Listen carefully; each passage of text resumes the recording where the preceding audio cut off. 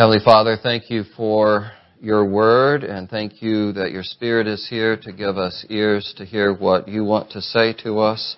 And now may the words of my mouth and the meditation of our hearts be pleasing to you, O God, our rock and our Redeemer. Amen. You can be seated.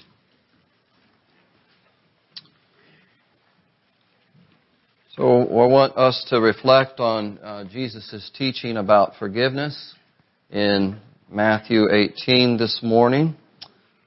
Take some time to understand what this parable is saying and apply it to our lives this morning with the Lord's help.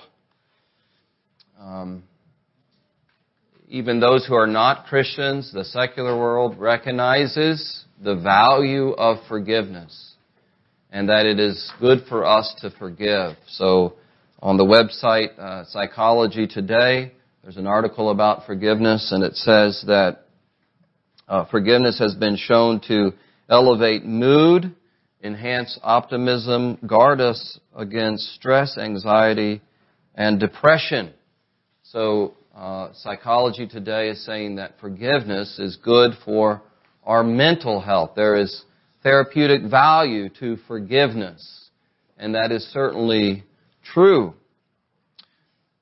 But in our teaching from Jesus, he talks about the necessity of forgiveness for our spiritual well-being. Reflects our relationship and our understanding of God.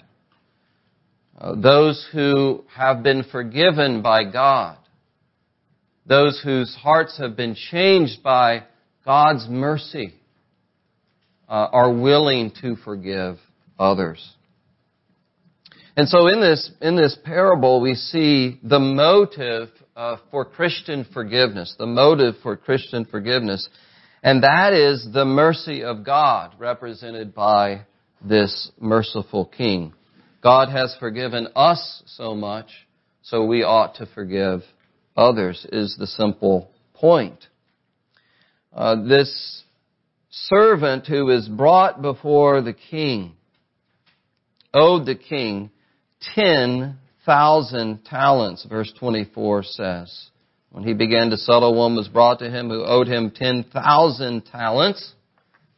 And if you look at a study Bible, sometimes they'll tell you what the equivalent of this might be today. The ESV study Bible says this is like, today would be like owing somebody $6 billion. Somewhere in that neighborhood of $6 billion.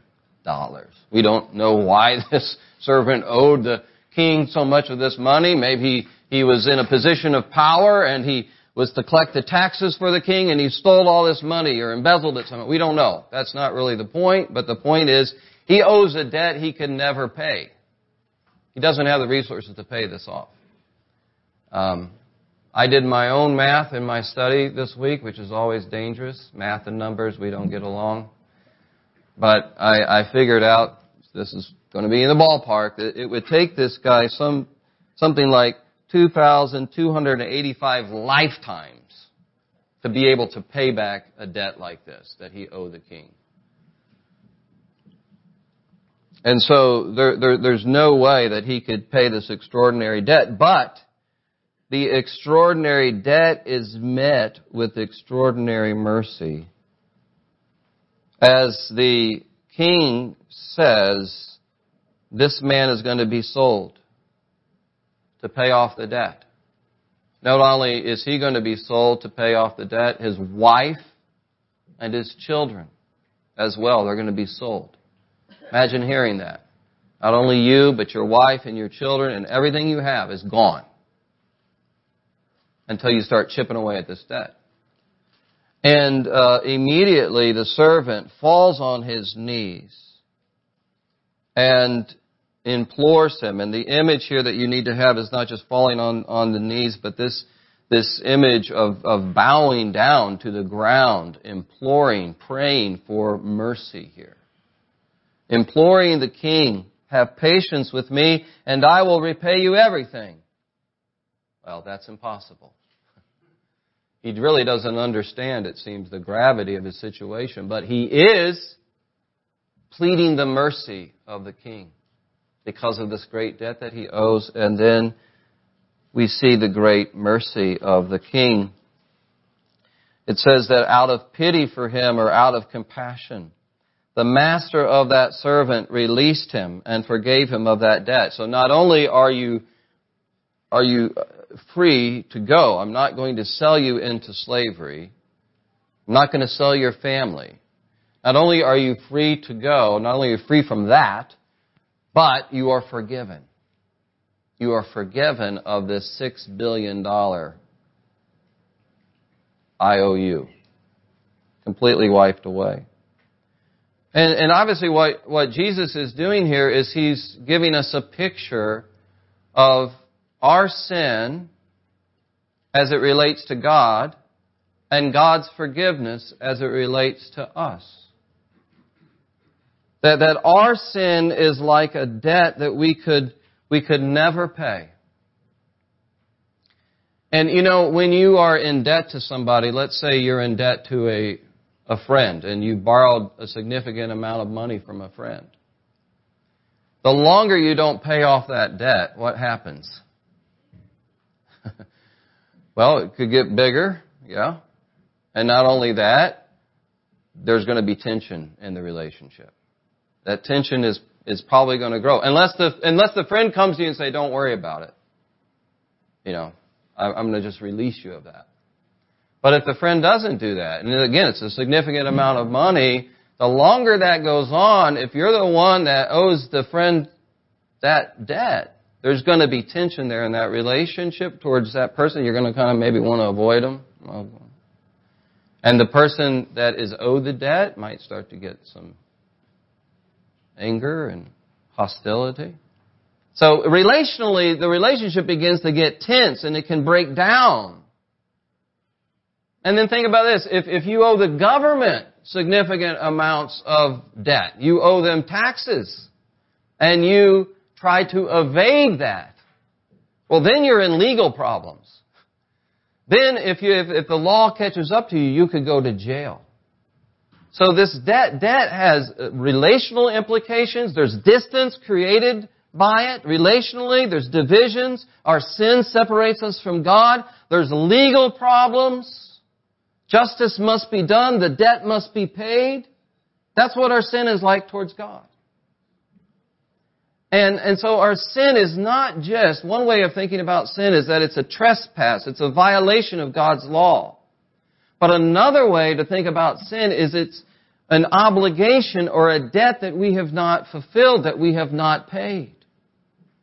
Because there are things that we should not have done that we did. We should not. There are things that we should be doing that we're not doing. There are things that we're going to do that we should not do. With our past, with our present, with our future, with the things that we have done, and as the prayer book says, the things we've left undone, we're in debt to God. We've not fulfilled our obligation to God. And so what is our recourse? Only to do what this servant did. To go before our King and plead His mercy and compassion, and we will find Him merciful and compassionate. Our God is merciful and compassionate. And He has paid off this sin. He has forgiven those who come to Him in humble repentance and faith and plead His mercy. He delights to show mercy. He forgives us of our sins.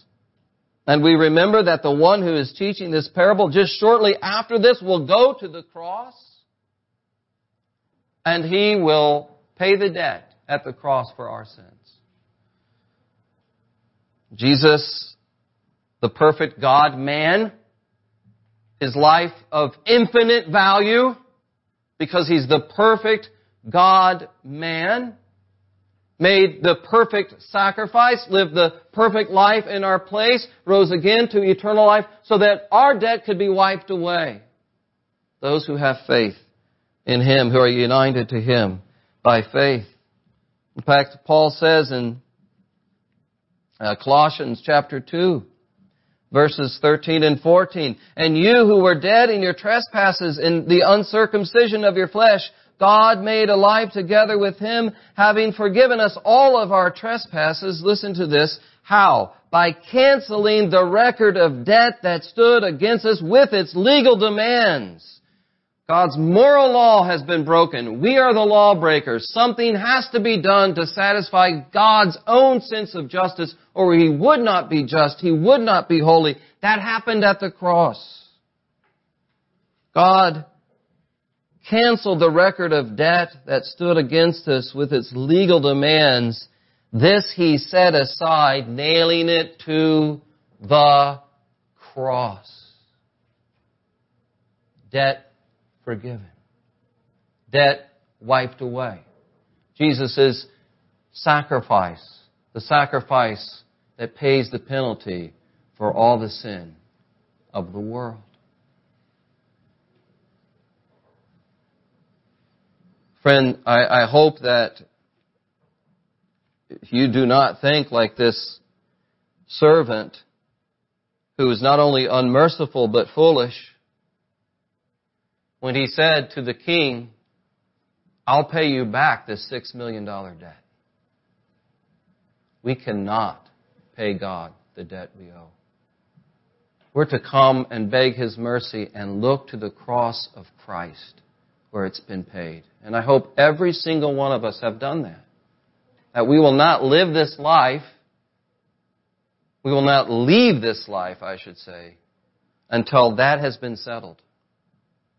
Because as Paul says, one day we're going to stand before this King as our judge. And our hope then, our only hope then will be the merits of Jesus Christ and His sacrifice for our sin. And that is good news because we're not under this crushing burden to pay it off ourselves because we can't. We can't. So the motive to extend forgiveness to others is that we have experienced this forgiveness. And we need this strong motive, this God-centered motive, not just the therapeutic that I referred to earlier, not just it's going to make me feel better, although that can happen. But as Tim Keller says in one of his writings on this topic of forgiveness, he says sometimes it feels really good to hold a grudge. Sometimes it can feel good, at least for a season, to hope that my enemy falls on his or her face and to not wish them the best and not to release the anger. It can feel good. It can feel, I'm justified in this because of the wrong and the hurt, to hold this against them. And so Keller says we need something stronger than just how it makes us feel. We need the gospel to penetrate our hearts and minds of what God has forgiven us. That will change us. Well, this servant was unmerciful because he had not been changed. His heart had not been changed by the mercy that he had received. An unforgiving heart demonstrates a heart that has not been changed by the mercy of God, or that has grown cold towards the mercy of God, or needs to be reminded of the mercy of God in Christ. Needs to be softened by the Holy Spirit and the Word of God. That's what this merciful servant needed, but he didn't receive it. He did not. His heart was not changed. It's evident, right, in how he treated somebody who owed him debt. Verse 28. So we've seen a picture of a merciful king. Now we're seeing a picture of an unmerciful servant. And when that same servant went out, he found one of his fellow servants who owed him 100 denarii. Now that's not an insignificant amount of money because a denarii was a day's wage for a common laborer. So that's 100 days worth of payment. That's not insignificant.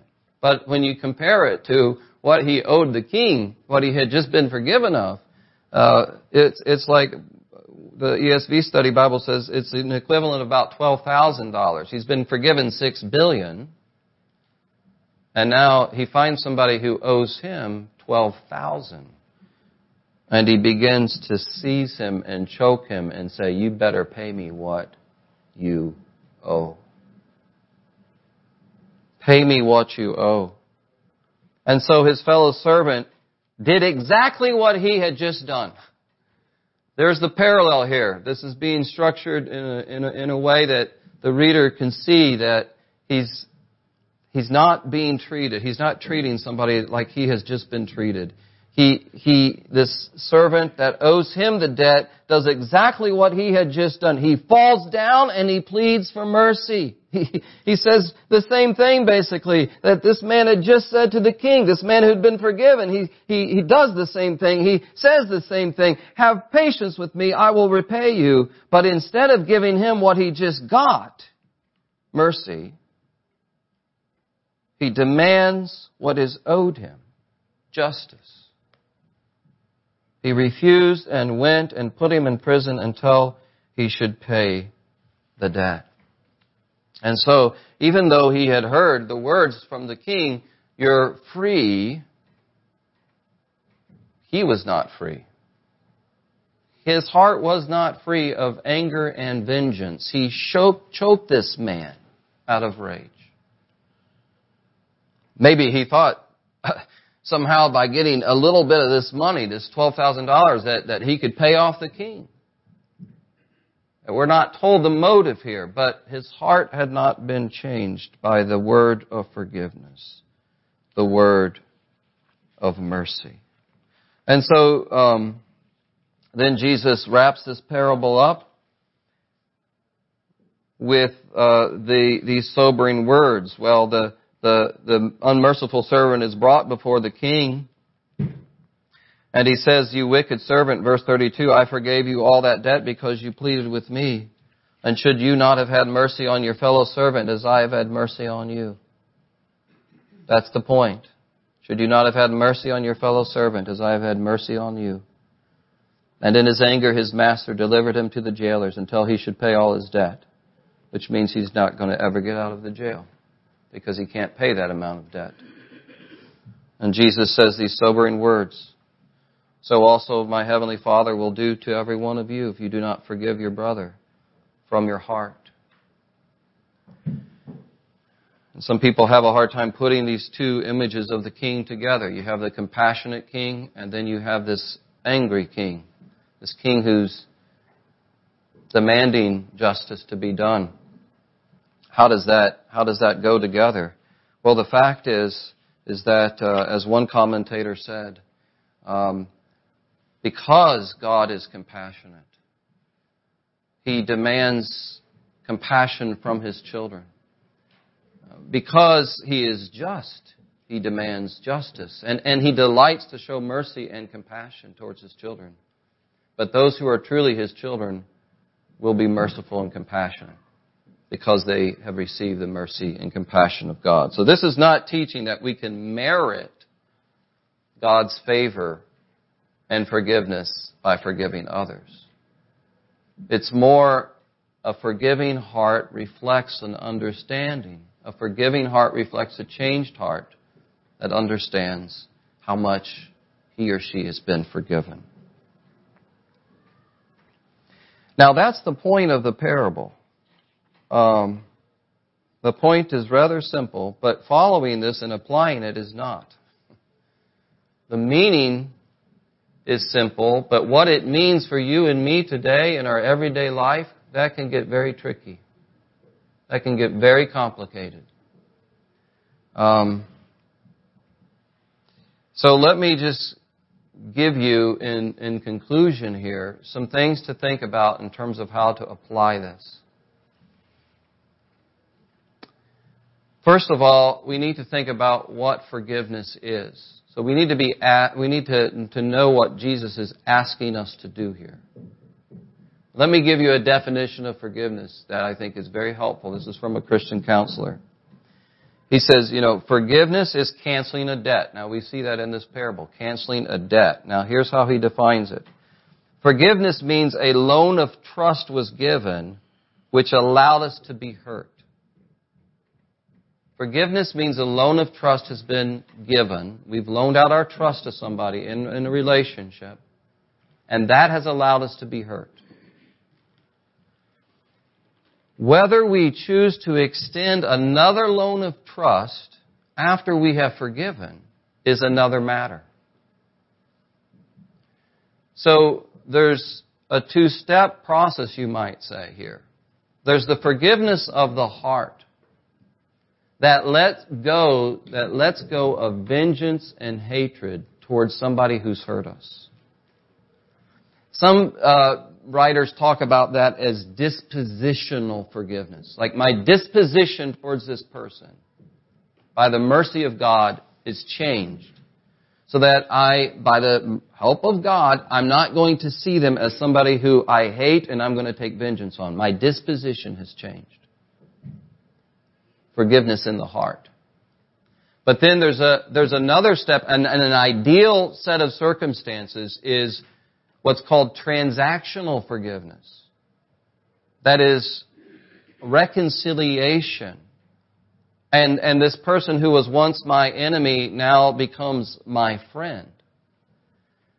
That takes a restoration of trust in some circumstances, especially when trust has been violated so deeply. And that's not always possible, is what I'm getting at here. It's not always possible.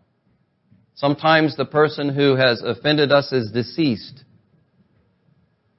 Sometimes the person who's offended us is unrepentant and resist admitting their wrongdoing. Oftentimes it's messy and it takes time.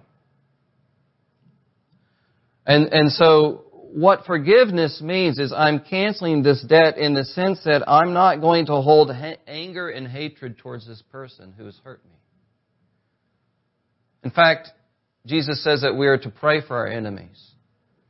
So one way to practice this, especially in a case where the reconciliation isn't possible or probable, or that's going to take a lengthy process to gain back some trust, this is a wisdom call here. One way to practice this, and I was convicted of it this week as I was thinking about this, and some people who offended me, and some people, I can't say that I hate them, but I don't get the warm and fuzzy feelings when I think about them. Nobody here, by the way. But people in my past. Is one way I put this into practice this week was just to pray for those people that God would bless them. That God would lead them to repentance. That God would pour out His spiritual blessing upon them and their family and their health, and just pray for God's goodness. Why? Because I've got goodness from God that I don't deserve. So that's one way to practice this disposition in the heart of forgiveness. Ideally, yes, we move towards reconciliation. Not always possible. Another way, again, I'm just kind of throwing out some things to think about because it's complicated to apply this in messy situations. There's somebody who talked to me about when his wife cheated on him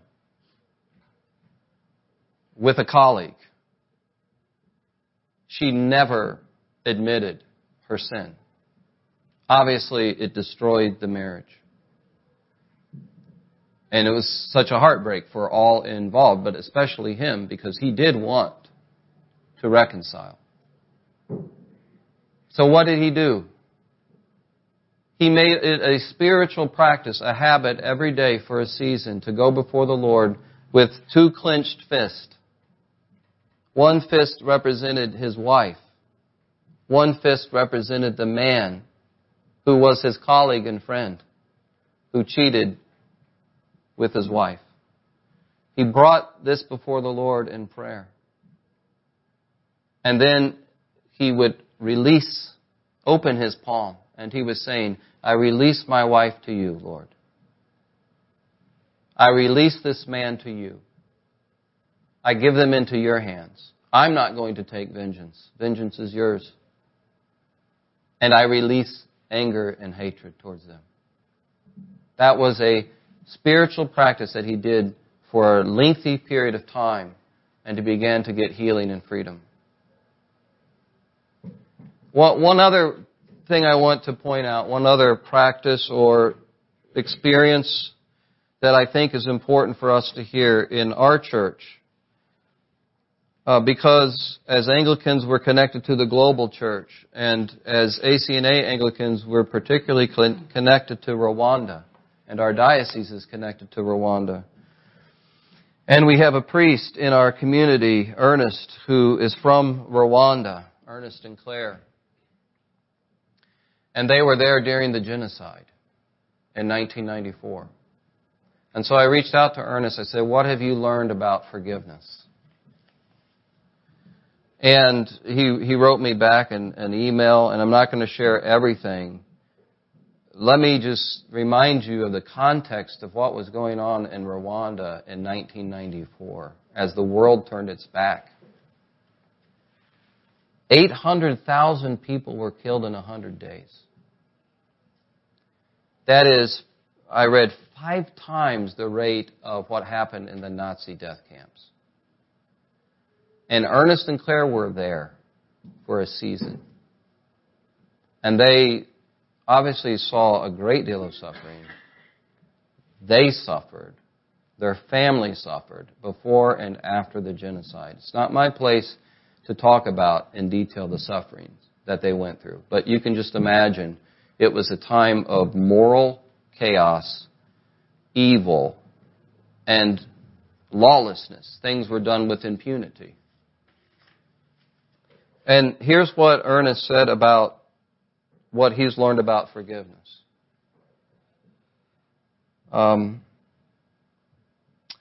He says, forgiveness and prayer, which he linked together continually in this testimony. Forgiveness and prayer have become my lifestyle and the foundation of my family's values. The foundation of our values. Forgiveness. He said, forgiveness is to change how we see, treat, and interact with our past enemy. I believe that our real enemy is Satan. Our real enemy is Satan. So he's reframing here who the real enemy is. We wrestle not against flesh and blood, Paul says.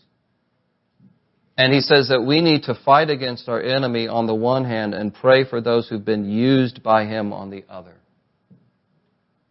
People are in bondage to this evil one. He said, God asked me to forgive those who trespassed against us because I am also forgiven. I forgave myself, the robbers, the killers. Why? The motive.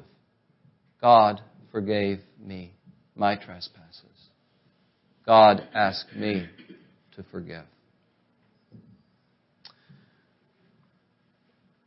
Again, how this gets applied is oftentimes difficult and messy depending on the circumstance.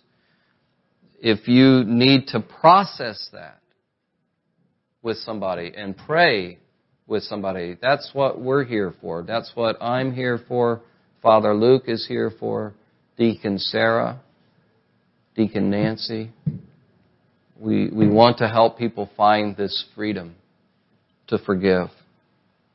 We're going to hear the words of Christ this morning. This is my blood that was shed for you and for many for the forgiveness of your sin. He forgave us. He did that. He paid the penalty so we can be forgiven and we can forgive others. Let's pray.